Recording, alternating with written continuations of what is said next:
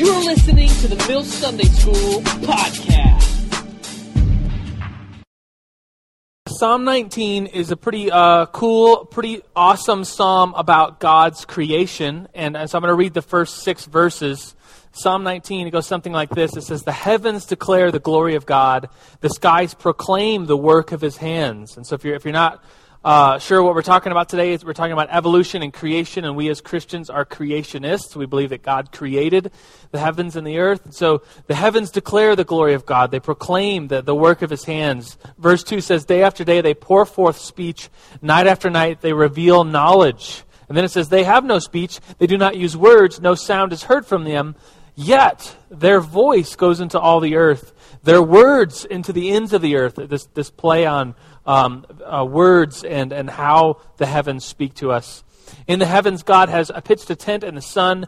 He is like a bridegroom coming out of his chamber, like a champion rejoicing to run his course. It rises at one end of the heavens and makes its circuit to the other. Nothing is deprived of its warmth."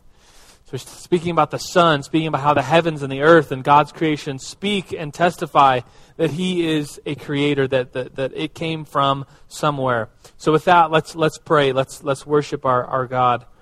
So God, we thank you for your creation. We thank you that we worship you through who you are, and that we worship you alone, but your creation, the things you've created for us to see and observe and look at, that God, it exemplifies you, that you are awesome and you are holy. There's none like you. You are the creator, and God, you are awesome. And so God, we worship you. We praise you this morning, and everybody screamed, Amen. So we're talking all this month about evolution and creation, this topic that's kind of debated sometimes, many times within the church and the realm of science or in school. And so today's actually the second talk of this month. And I wanted to open up with this idea that I think it's good to make a decision about kind of what you believe. And I'm going to lay out a bunch of things today. And I particularly probably lean to, if there was a continuum between being indecisive and impulsive, if you know me very well, you probably know that I'm actually not that impulsive. Like with the things that I buy, the decisions that I make, I am probably more indecisive, and it takes me a while to make a decision. If I'm making a big purchase or something, I look through ads and I find the best sale price, and I'm really not that impulsive. And I remember as a kid, I was also very indecisive. Here's me in 6th grade. Look at that. Just, a little handsome little dude. That's me. And that 6th grade, I was standing in front of the 6th grade project. And in 6th grade, we had this field trip. It was like this end of the year, awesome, epic 6th grade field trip. I lived in New York at the time. And so we'd all get on buses early in the morning at the end of the school year. And the teacher, it's just a thing that we looked forward to all year long. And we went to Canada, which was pretty cool because as a 6th grader, your field trip was to another country, which was pretty sweet. It was just an awesome thing that I got to experience. I went to Canada, Quebec, went to the capital in Ontario, saw museums, saw the capital, had fun all day with my classmates. It was just an awesome, really cool field trip. And then at the end of the field trip, that night before getting on the bus and coming back home, we got dressed up. I think we brought a change of clothes or something, got dressed up, and went to this really fancy French restaurant. There's a lot of French people in Quebec and Ontario, and a lot of French speakers as well. And so we went to this really expensive, really nice French restaurant, and it was just so epic as like a little 6th grader. Like, this is so cool. And then we were allowed to order anything that we wanted. And so I'm sitting there with my menu, and I think I had a little tie on, and trying to decide what I wanted. I'm like, what in the world is a hors d'oeuvre? What's a creep? What's an East Cargo? I don't know what these things are. But there was little descriptions, and we were told you could order whatever you want. And I just wanted it to be, I was just so fascinated with it. It was so cool and so rich and expensive and nice. I was like, I could have anything I want. What do I want to have? And so the waitress went around, and she asked everybody what they want, and I was still deciding. She's like, "Oh, I'll come back." And as a kid, you don't really think about like how restaurants work. They're like, we take your order, then you give you the food, and that's how it's supposed to work. But I was like, I'm still deciding. And then people were like, the waitress was like bringing people's food out, and I still had the menu, like trying to figure out what I wanted. And I think the waitress told like one of the teachers, like, hey, what's wrong with this kid? Tell him to pick something. And so one of the teachers, Miss King, came over and was like, hey, honey, you gotta order. You gotta pick out what you want. And I was like, I just can't decide. I don't know. And I think I kind of, like a little kid, like panic attack. I was like, what do I decide? I don't know what to have for dinner. I can have anything I want, and there's, pressure, and I don't want to order the wrong thing. And it's just a really big deal at the time. And so finally the teacher was just, I think she was just like, do you want me to order for you? And I was like, oh yes, please, just do it. And so she ordered for me. I was like, thank you. And since then I've had to, it's one of those things that I kind of have to work on. I have to work on being more decisive, because my natural tendency is to be totally indecisive. Like when a teacher gives you an assignment, like an English teacher is like, write a 3-page paper. You're like, on what? And it's like, anything you want. I'm like, oh my gosh, I hate that, because I'm just going to spend more time thinking about what I'm going to write on than actually anybody else like that. You're just like, just tell me what to write about and I'll write it. So I lean towards kind of indecisiveness. But so I say all that to preface that I'm going to give kind of this outline of today of different views of how we can manage this debate between evolution and creation within the church. I'm going to give you different views, and I'm really going to want you to pick one, to decide on one. And it's not like you're going to etch it into stone. It's like, this is what I choose this day. But it's more of, I want you to choose something so that you could begin to talk about it and understand it better, and at least just be able to be aware of what your tendencies are that you're leaning towards on one of these. And so we'll get to that. But basically it's this: what is your interpretation of the scientific evolution and the biblical narrative? I'm going to lay out various positions that we have within the church and ask you to pick one. So that'll be this whole lesson, but we'll take a while in getting there. So if you're new, as far as announcements, before we jump right in, if you're new, we have this card. It says "Get Schooled," which is kind of our old motto. And that's what you're doing in here. You're getting schooled, which kind of has like negative connotations, right? Like you just got schooled, like he killed me. Anyways, so if you're new, we won't make fun of you. It just says "Get Schooled." We're not going to actually school you. Anyways, so fill that out. They're on all the tables. You could bring it to the nice people when you leave at the welcome little black curtain booth, and they'll give you a CD. The CD is from a worship CD that we recorded on a Friday night, and that's our main meeting as college and 20-somethings. And so this is kind of a small group. This is the Mill Sunday School as a part of the Mill, which is the main ministry. We have worship and a sermon on Friday nights. So if you're not familiar with that, you're invited to that as well. So I think that's all the announcements I have. Let's review, shall we? And so I think on your notes, it doesn't have a place for review. That's okay. You could take, usually there's places for everything, but let's review from last time. Last week we kind of prefaced this whole talk of evolution and creation. And we said this, that we are all creationists. That there isn't really this debate within the church about, did God create? We would say yes. God created. In the Nicene Creed that we so often say, it begins with, we believe in one God, maker of the heaven and earth, all that is seen and unseen. And I put up this last week. I won't take too much time to re-explain it, but if you weren't here, the gist was that everything is either one of two things, either God or his creation. That God was the only thing that is pre-existent. There's nothing before him. It's not like there was laws or ultimate good and evil or laws of gravity or something like that, and then God came out of that. No, we would say God is God. He's the Alpha, the Omega, the beginning, the end. No, he had no beginning. He always was, always has been, always will be. And out of him came creation, and that Latin word ex nihilo. What's it mean? Out of nothing. So he created out of nothing. And so that this is kind of an in-house talk that we are all creationists and that we believe that God created, God designed. And so especially today as we talk about the different views within Christianity, this is an in-house talk. We're all Christians. We're all on the same page that God created, that he designed, that his hand made the things that matter. Everything came out of him. And so this sentence, Christianity believes in a creator. However, there is a debate about how he created. And we'll look at some of that. We'll look at that debate today and line up various viewpoints.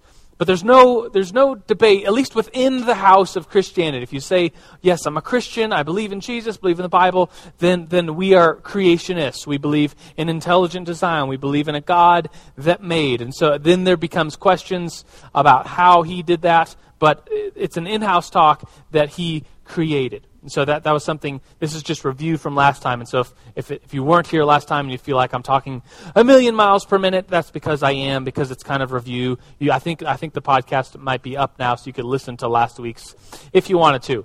But there's this thing that we need to do as Christians is somewhat reconcile science and the Bible, that science produces hypotheses, that science observes things. If you remember, I talked about how the scientific method works, that you make observations, you make a hypothesis, you conduct an experiment with controls and variables, and then you make some more observations, and then the circle kind of keeps going. And then this sentence, how should we bring together the Bible and science when it comes to creation? Because if you've read the Bible, you know that Genesis 1 says, in the beginning, God created the heavens and the earth was formless and void. And then it goes on to say, on day 1, he created light. On day 2, he created, what did he create on day 2? Some water? Oh, no, he separated the sky. He separated the sky. On day 3, there's plants. Day 4, the sun, the moon. Day 5, the fish and the birds. And day 6, the rest of the animals. So you read that story and it's like, oh, okay, 6-day literal creation. That's just what it is. And if you've been living under a rock for the last 20, however old you are, then maybe you don't know that the science and the observations, the inferences, the hypotheses that science has made in conducting experiments and viewing the fossil record and geology and chemistry have kind of a different idea of how the world began and how species evolved and how we got here. So views within creationism. So if we take science somewhat seriously and have to at least deal with the things that science is hypothesizing and theorizing about, then we have this continuum. That up at the top is a very biblical, literal interpretation of Genesis chapter 1, and at the bottom would be less literal interpretations and more scientific inferences and hypotheses about how God created. And of course, to remind us all, at the top it says, views within creationism. We are all creationists as Christians. We believe God created. And so here's this continuum. And then here is this slide that I'll leave up for just a little while as we kind of process and think through this, because this is what I'm going to spend today on. As the Mill Sunday School, we're going to look at a young earth versus an old earth. And I find that the age of the earth is like, well, who cares how old it is? It is what it is.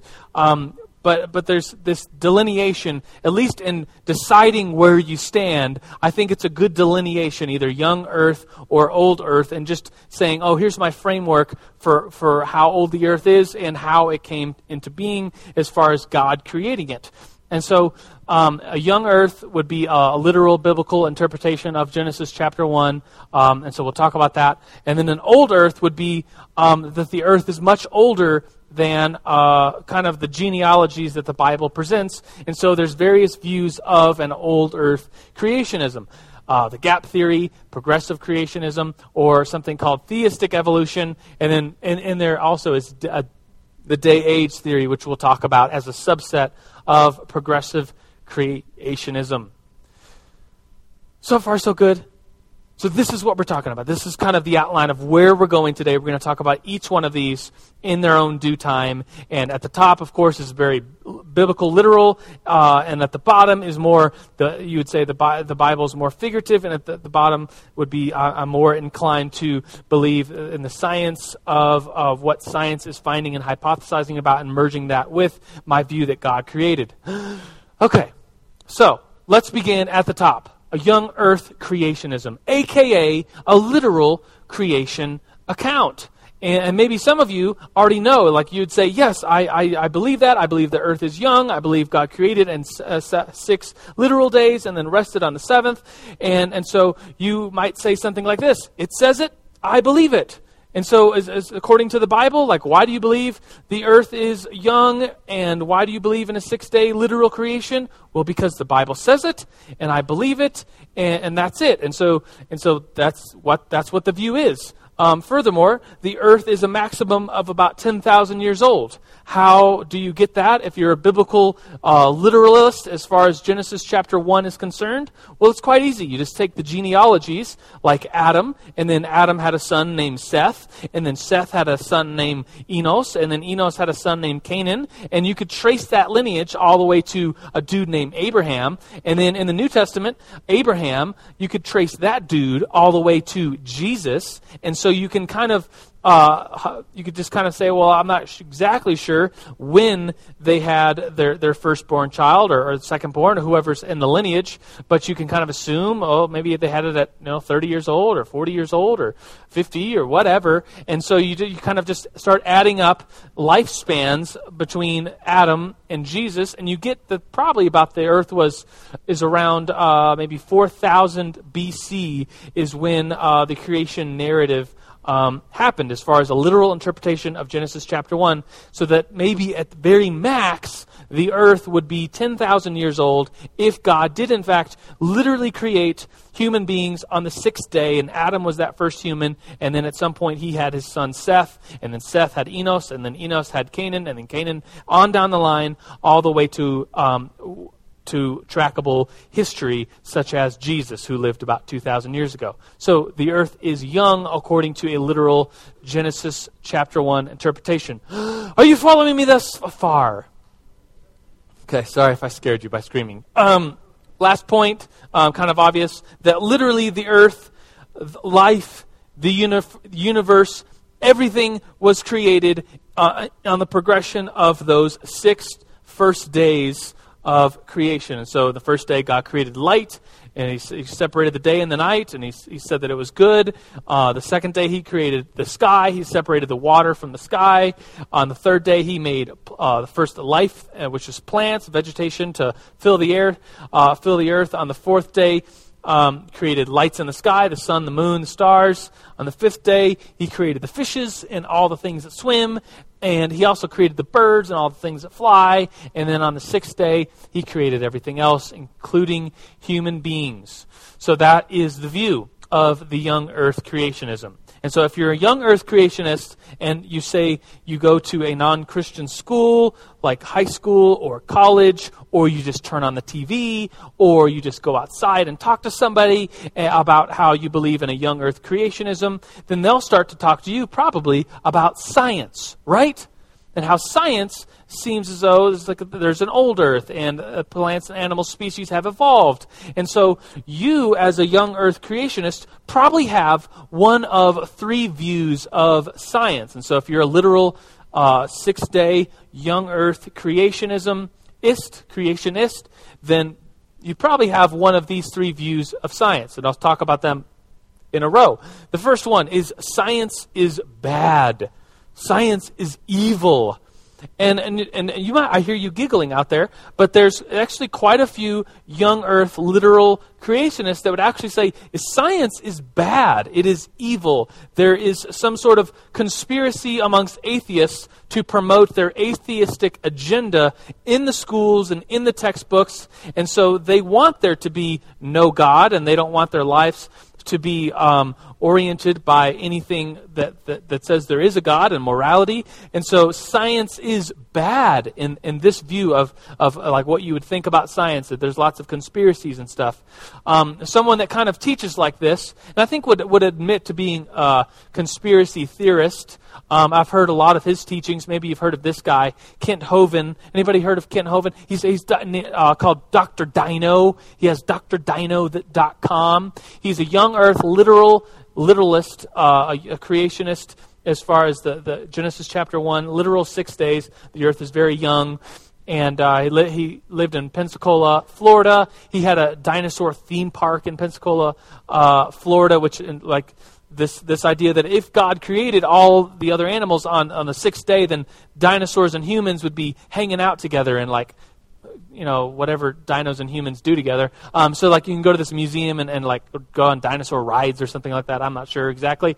But so Kent Hovind is definitely kind of a conspiracy theorist. I think he would probably say that he was one. He'd say that, that the conspiracy of atheists and of science is to make God not exist. And so they infiltrate the school books. They, like Nazism came from atheism, and atheism came from evolutionary thinking. And they might say things like just this idea that they have this agenda, that scientists and atheists have this agenda to take away God. And so science is bad. Unfortunately, I met Kent Hovind has a son, and I met him when I was on a trip in Pensacola, and it was right. I met his son right at the time in which Kent Hovind, I guess some litigation came out against him that he was evading taxes or something like that, and turned out to be true. And so he's actually in federal prison right now on tax evasion, which really just kind of stinks. And I met his son, and his son. It was just a heartbreaking story of here's this guy trying to have this museum and be a cool creationist, and then now he's in jail for 10 years. Kind of stinks. But anyways, that doesn't have anything to do with anything. So the first view, science is bad, like an actual, it's evil. It's atheists versus Christians, and they're evil, and they're trying to infiltrate the schools and our heads and our churches or whatever. And then the next view is more, science is just wrong. Science, and so this view you might actively debate. You would have theories of your own in science and promote evidence and bring to the table evidence that shows different things within science, like evolution or the earth is very old, is in fact wrong. And so maybe this guy would be kind of the picture I would put up for that view. This guy is Ken Ham. Anybody know Ken Ham? He has a ministry, it's pretty big actually, called Answers in Genesis.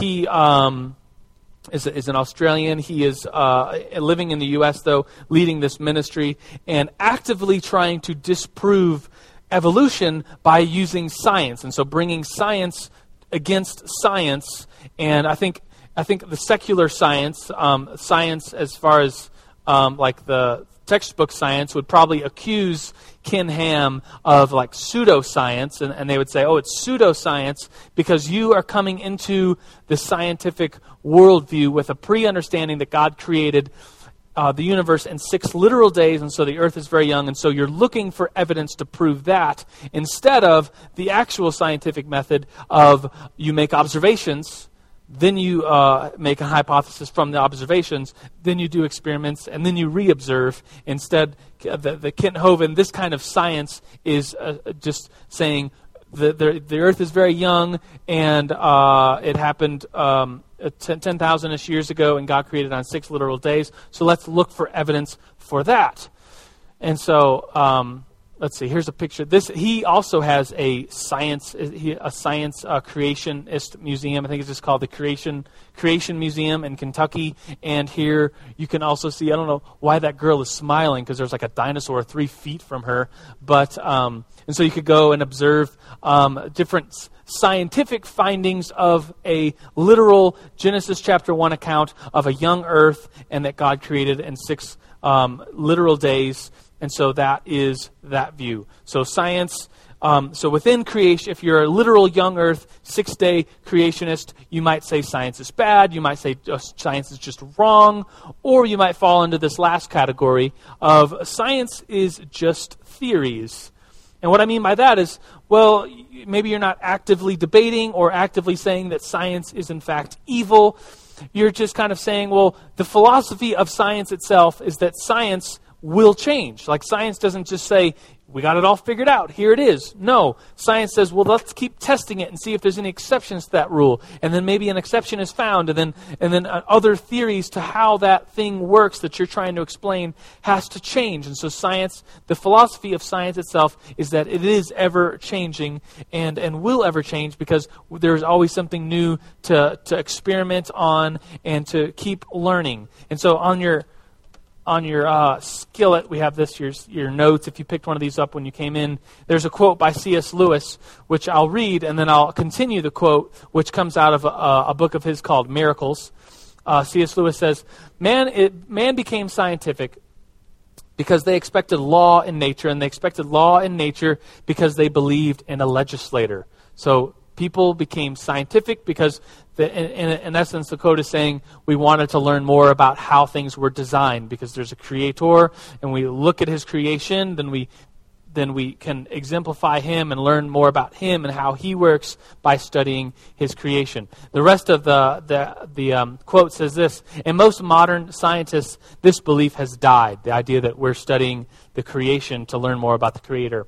It is interesting to see how long their confidence in uniformity survives. Two significant developments have already appeared: the hypothesis of a lawless subnature, meaning there's no God, and the surrender of that claim that science is true. We may, and so this is C.S. Lewis's final sentence here, we may be living nearer than we suppose to the end of the scientific age. So for whatever that's worth, the exemplifying this thought, this last point, that science will change. And so if you're a 6-day literal creationist and you don't think science is evil or bad, and you don't think, science is, that science can disprove science, but you might just be saying, listen, it's wrong just because the philosophy of science is that we'll always keep learning, and eventually we'll come back around to a literal 6-day creation in which scientifically we could prove that the earth is very young, et cetera, et cetera. So that's the young earth creationist view. And so for each one of these views, I'm going to put up positives and negatives of each view, and they're going to be very simplified, of course. But the positives and negatives of this view, I think the positives that it's just a simple biblical approach. If you're a literal 6-day creationist, you're young Earth, then you would just say, well, I believe that just because the Bible says that, and whatever science says that's over there. But I know the Bible's true, and so I just have a simple approach to the Bible. It says it, I believe it. So that's kind of the positive. That I believe in the Bible, there it is, and so that's what it is. A negative of this view is just kind of the obvious, that this view is mocked severely from the scientific and secular communities. Just the science that is out there is the observations, the hypothesis that have been made is saying the earth is very old, and various fields of science are showing that the earth is very old. And so to say, the earth is 10,000 years old, people just kind of look at you like you have lobsters coming out of your ears, like you're insane. What is wrong with you? How could you even begin to say that? Have you ever opened a textbook in your life? And so that's obviously the negative of this view of creationism, that it is in fact so heavily mocked. And not just that it's mocked, but maybe you yourself, maybe most of you are probably in college right now, or graduated a secular high school in which you learned about evolution, and maybe you weren't just mocked, but maybe internally you yourself were like, does this really line up with the observable world around us? Like that we look at things and canyons and rocks and like how things forms, and it's like, there's fossils, and the fossil record seems to portray this, and how can science be so ridiculously wrong and the Bible be so ridiculously right, and there's no interwoven knitting in between them? So that's this view, the young earth creationist view. And so with the time that we have left, I want to get into the old earth creationist view, but that's the young earth creationist view. And maybe most of you, maybe some of you, maybe the minority of you, I don't know how many, I'm going to try to conduct a little vote at the end of Sunday school, reminding you that I want you at least to try to pick one, as far as like, if I had to pick, I don't want to pick, but if I had to pick, I would pick this one. We'll get to that. And so that's the young earth creationism. And now we get to old earth creationism. And I'll preface this with the idea that next week here in the Mill Sunday School, we'll talk about, from the context of the Bible, Genesis, and the rest of the context of the Bible, can we say the Genesis account of creation is not literal? Can we even do that from the context of Scripture? That's next week's topic of discussion. So we haven't talked about that yet, but let's obviously just assume that we can, because many Christians do. And so, but we'll talk fully about that next time, answering the question, can we even do that? And so that's next week. But today we'll talk about old earth creationism. And obviously this is kind of a duh thing, but the earth is old. If you believe in an old earth creationism, the earth is old. How old will depend on, various views within a creationism of an old earth creationism. But according to science, does anyone know how old the earth is? 4.6 billion years old. And that maybe the Big Bang happened 13 point something billion years ago. That this Big Bang thing happened, and then the earth was formed later as it was, I don't know. I don't really understand the Big Bang Theory exactly, but I mean, I have this picture in my head of just like this really big firework. It's like, sweet. And then it like explodes, and then somehow the earth comes out of that.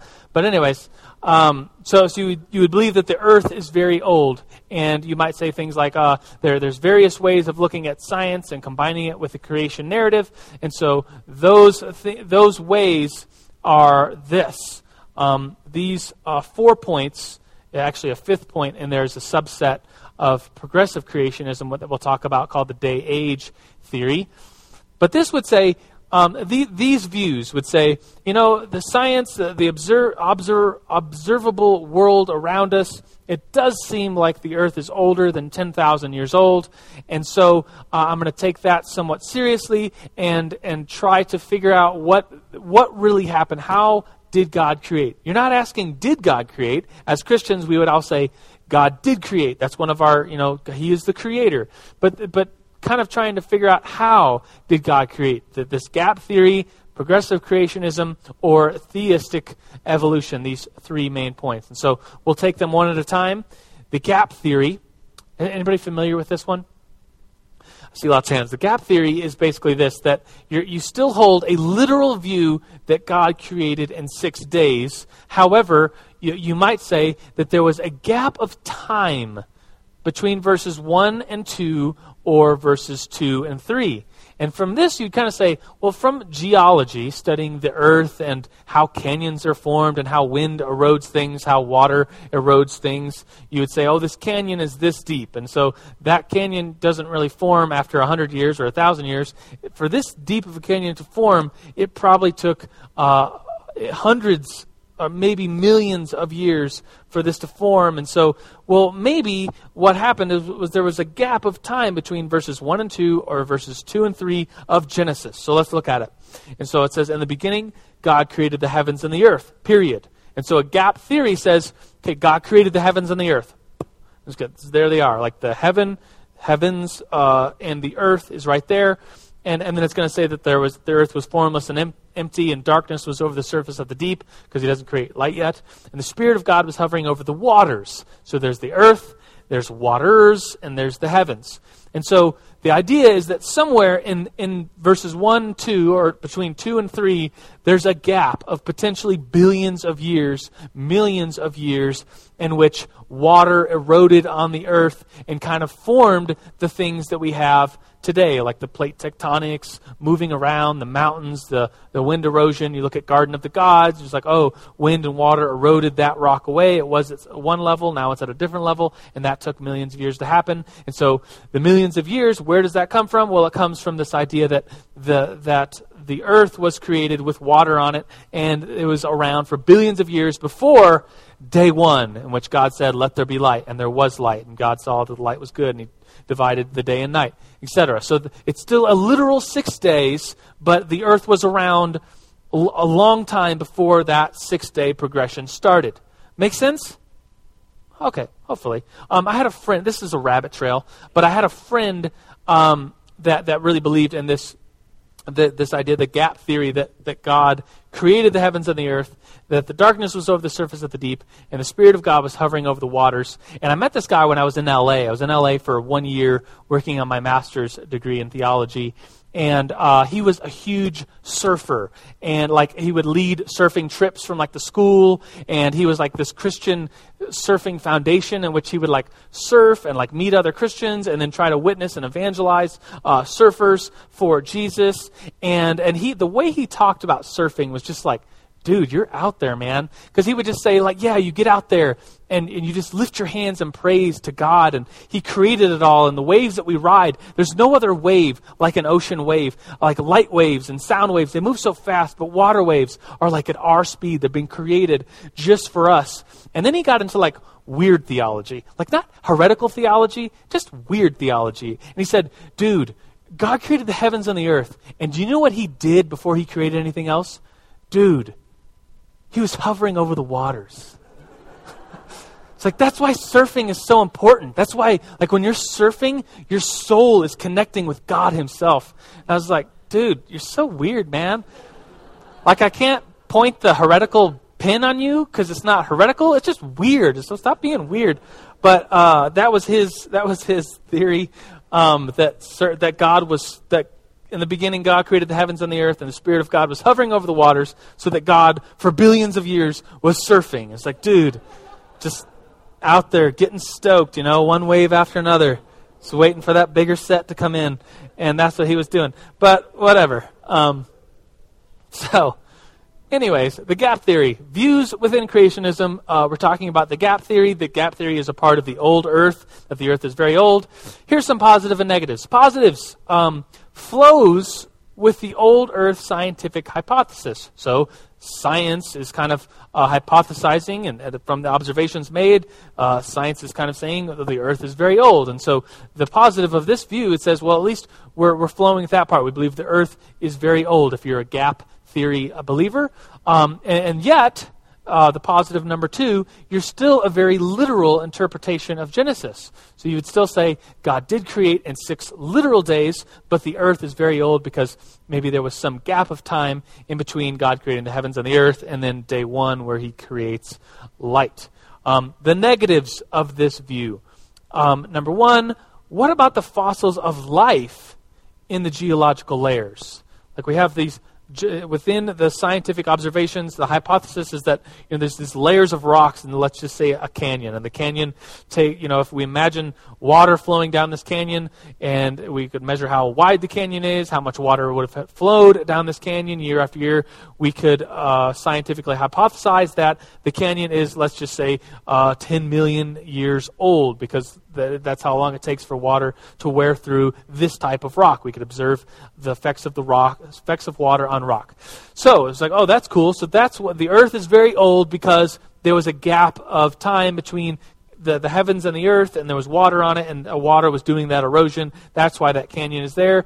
Okay, got it. But then you're like, well, why is there fossils in the layers of the canyon? Why fossils of life? And it's like, well, if the earth is very old, and then on day 1 of the 6 days, God created the light, and then day 2, day 3, he created vegetation, day 4, then day 5, he created the fish, day 6, he created the rest. Why are some of those life forms in these very old features of the rock? And so it's like half of it is like, okay, you believe in an old earth because the effects of the canyons and stuff like that, but then it's like, well, there's life fossils within these layers, and so it doesn't just totally do justice to what science is hypothesizing.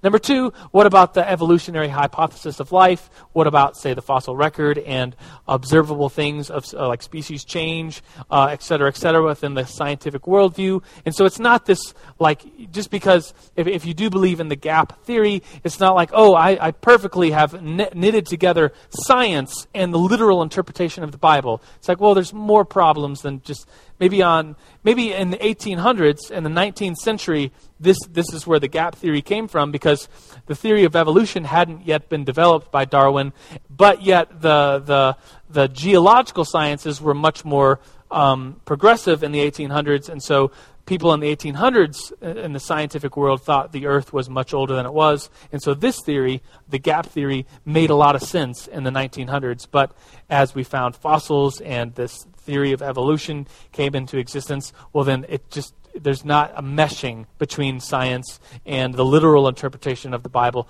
like there once was. Whew. All right. It's so good. Okay, the next view, so we're still within old earth creationism. Just to remind us again, we are creationists. We believe God created. We're talking about how did God create. And so this view, so we talked about gap theory. This next theory is progressive creationism. The idea that God created in progressions, like progressions of time. That new species were created and did not evolve. This is, if you wanted to write this particular one down and maybe put a star next to it or something if you're taking notes, this is going to be the big difference between progressive creationism and theistic evolution. Theistic evolution is going to say plants and animal species actually evolved. Progressive creationism says no, we believe that God created them, that new species were formed because God said, let the waters teem with life, and then that these new species were created. New species did not evolve. But this is an old earth creationism idea that God, over time, over millions of years, billion, whatever, the amount of time, God said, okay, now let's have all these animals come about. And then they were created out of nothing. The new species came out of nothing. And so now let's talk about this day-age theory. Have you heard about the day-age theory and the word maybe yom, and the Hebrew word for day?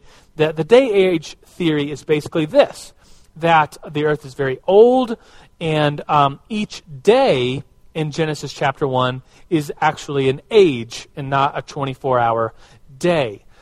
And so if that's true, then that would be trying to mesh scientific observations of what has been found and hypothesized of evolution on old earth with the Genesis narrative and say, well, the 6 days aren't literal 24-hour days. They're more like ages. And so in the beginning, God created light. And so maybe there was just light for 1 billion years. And then maybe there was, I'm just randomly throwing out numbers, by the way. And then God, on the 3rd day, God created plants. And then there was just millennia, millions of years of just plants. And then God said, on the 5th day, let the waters teem with fish. And so all these fish came about. And so the day-age theory is that the Genesis chapter 1, the days are more like ages.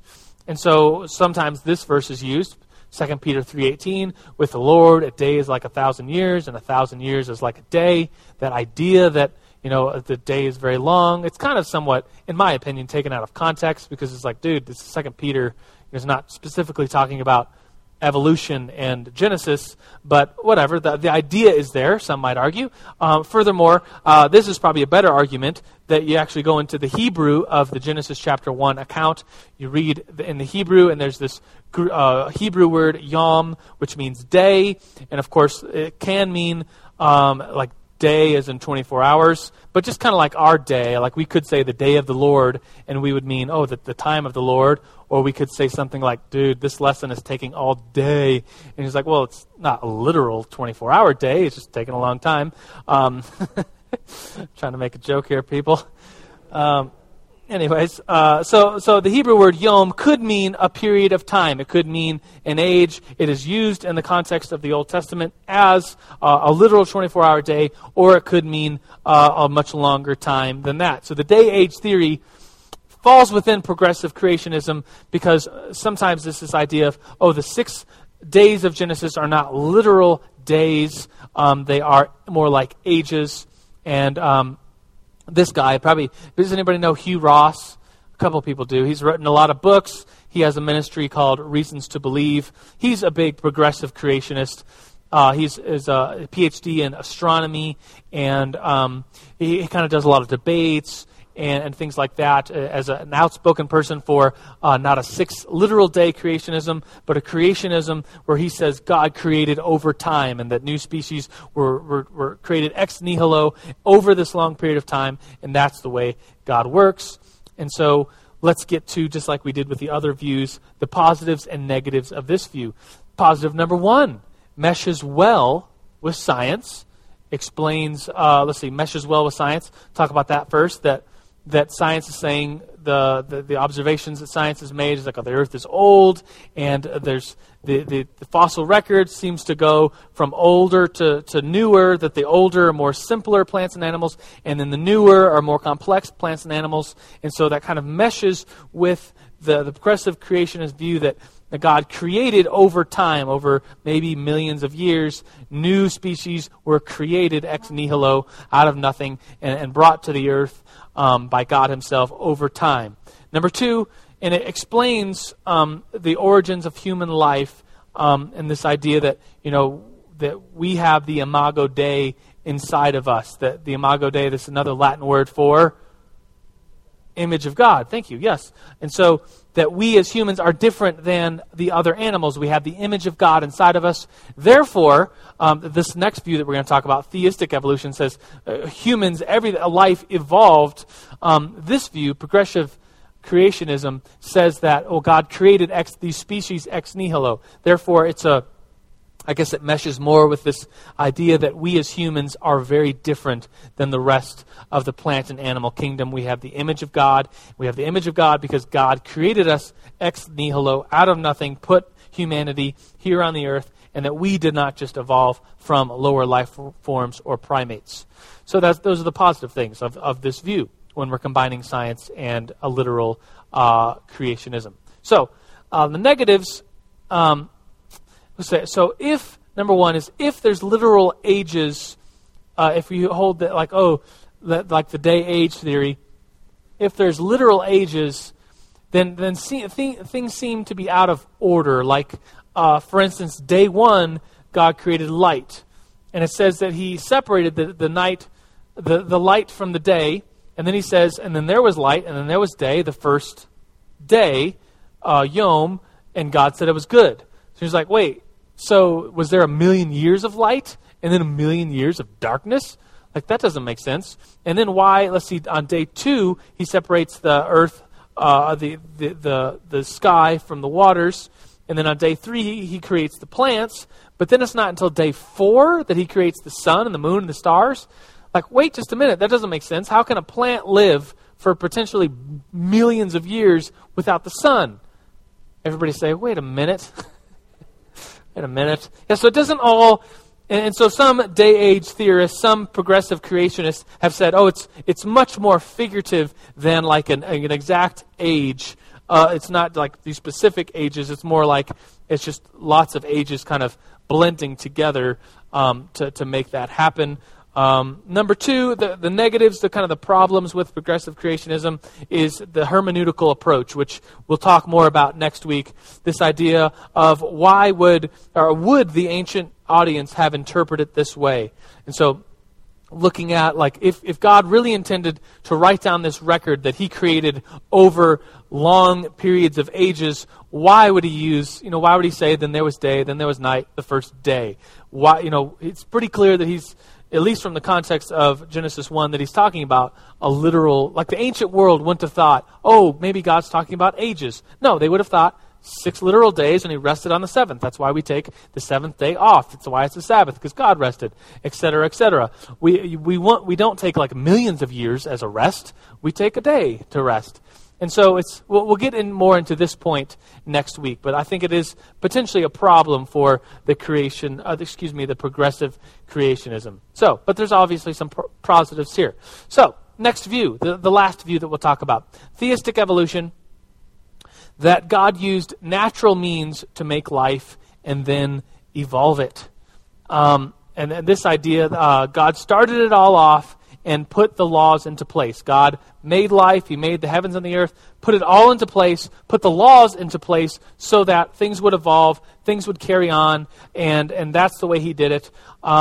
Someone who kind of represents this view a little bit, maybe Ben Stein. How many of you saw the movie Expelled, No Intelligence Allowed? It's a pretty good film, done in 2008, just a few years ago, and he was the main dude in it. He's actually a Jewish person, not a Christian, and he would hold to the view of a theistic evolution that God created the heavens and the earth. He created life, and the problem that I think sometimes science has is like, okay, if things did evolve, then what's this first thing that happened? And there's those theories about, lightning struck a mud puddle, and the mud puddle formed into cells or formed into self-replicating amino acids or something, and so it's like okay, weird, but okay. But then amino acids, it's like how does it really begin? Really, like that's the best theory you got. So a theistic evolution says God created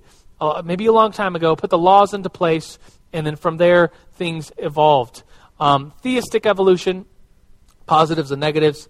number one, meshes perfectly, in quotations, with the scientific hypothesis that life evolved and the Earth is very old, that God just put it all into place, that the biblical narrative account is very figurative, and that's that. Negatives, in this view, I think God becomes very deistic. God removes himself from his creation, just sets it all in place, and then God kind of pieces out because everything's already set into place. He becomes more deistic. Number two, human evolution and the Imago Dei. We kind of run into problems. If you're a theistic evolutionist, you would say that God created life, and then life evolved.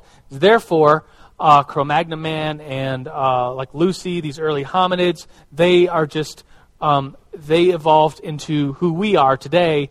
And that is kind of opposite or anti this biblical account that God created humanity in the image of God and then gave him dominion over the world. And it's like, well, we at least in the context of the Bible, it seems like humans are different than all other plants and animals. And so theistic evolution kind of runs into problems when they hold the Bible and say, well, yeah, the Imago Dei evolved from these earlier plants and animals, these earlier primates, whatever. And that's kind of a problem, I think, for this view. So, in conclusion, let's pick one. Let's vote. If you had to vote and say, you're a young earther or you're an old earther, and then if you're an old earther, you have to pick one of these three. You don't have. I'm not forcing you. Like I'm compelling you to vote, to pick one. And next week we'll talk, maybe we'll do some discussion. I really wanted to do discussion today, but there's only 3 minutes left, and so there's not enough time. But which one would you pick if you had to pick? And you have to pick. Those are the rules. So I'll say a young earth, and we'll raise your hand if you're a young earther. And remember, this is all an in-house conversation. We're not going to kick you out if you choose one view or another view. And then I'll say, so you have to vote for one of four. You'll either young earth, a gap theory, progressive creationism, or theistic evolution. Those are the four votes. Does everyone have a vote in their mind? All right. Young earth. All right. Gap theory. Progressive creationism. Now that's quite a few. And then theistic evolution. Who didn't vote? I saw that. So at least in here in the Mill Sunday School, there's some from every one of these choices. It seemed to me that the majority was a young earth. Maybe not the majority, but the most voted young earth. And then second would be progressive creationism. Right? Is that kind of what I saw? Is that what you saw? Yeah. So we'll continue. Hopefully, this is kind of. This is very kind of a heady lesson that we're doing. Is like, well, how does science and the Bible, how did that merge? And even though it's a heady lesson, I think there's implications, which we'll talk about next week.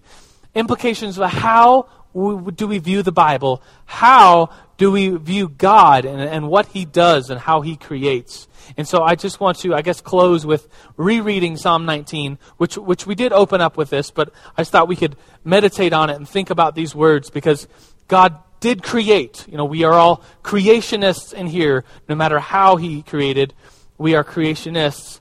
And so I thought the work of God's hands do exemplify that He created. So verse 1 says this, "The heavens declare the glory of God. The skies proclaim the work of His hands. Day after day they pour forth speech. Night after night they reveal knowledge. They have no speech, they use no words, no sound is heard from them. Yet the voice goes out into all the earth, their words to the ends of the earth. In the heavens God has pitched a tent for the sun. It is like a bridegroom coming out of his chamber, like a champion rejoicing to run his course. It rises at the end of the heavens and makes its circuit to the other. Nothing is deprived of its warmth." God, we do worship You. We praise You right now. God, as there's lots of confusion about Genesis chapter 1, there's lots of confusion about as we observe the outside world and try to make sense of the things You've created. God, even though there is that confusion, allow us to trust in You. Allow us to see Your creation as this beautiful thing that it's declaring the works of Your hands.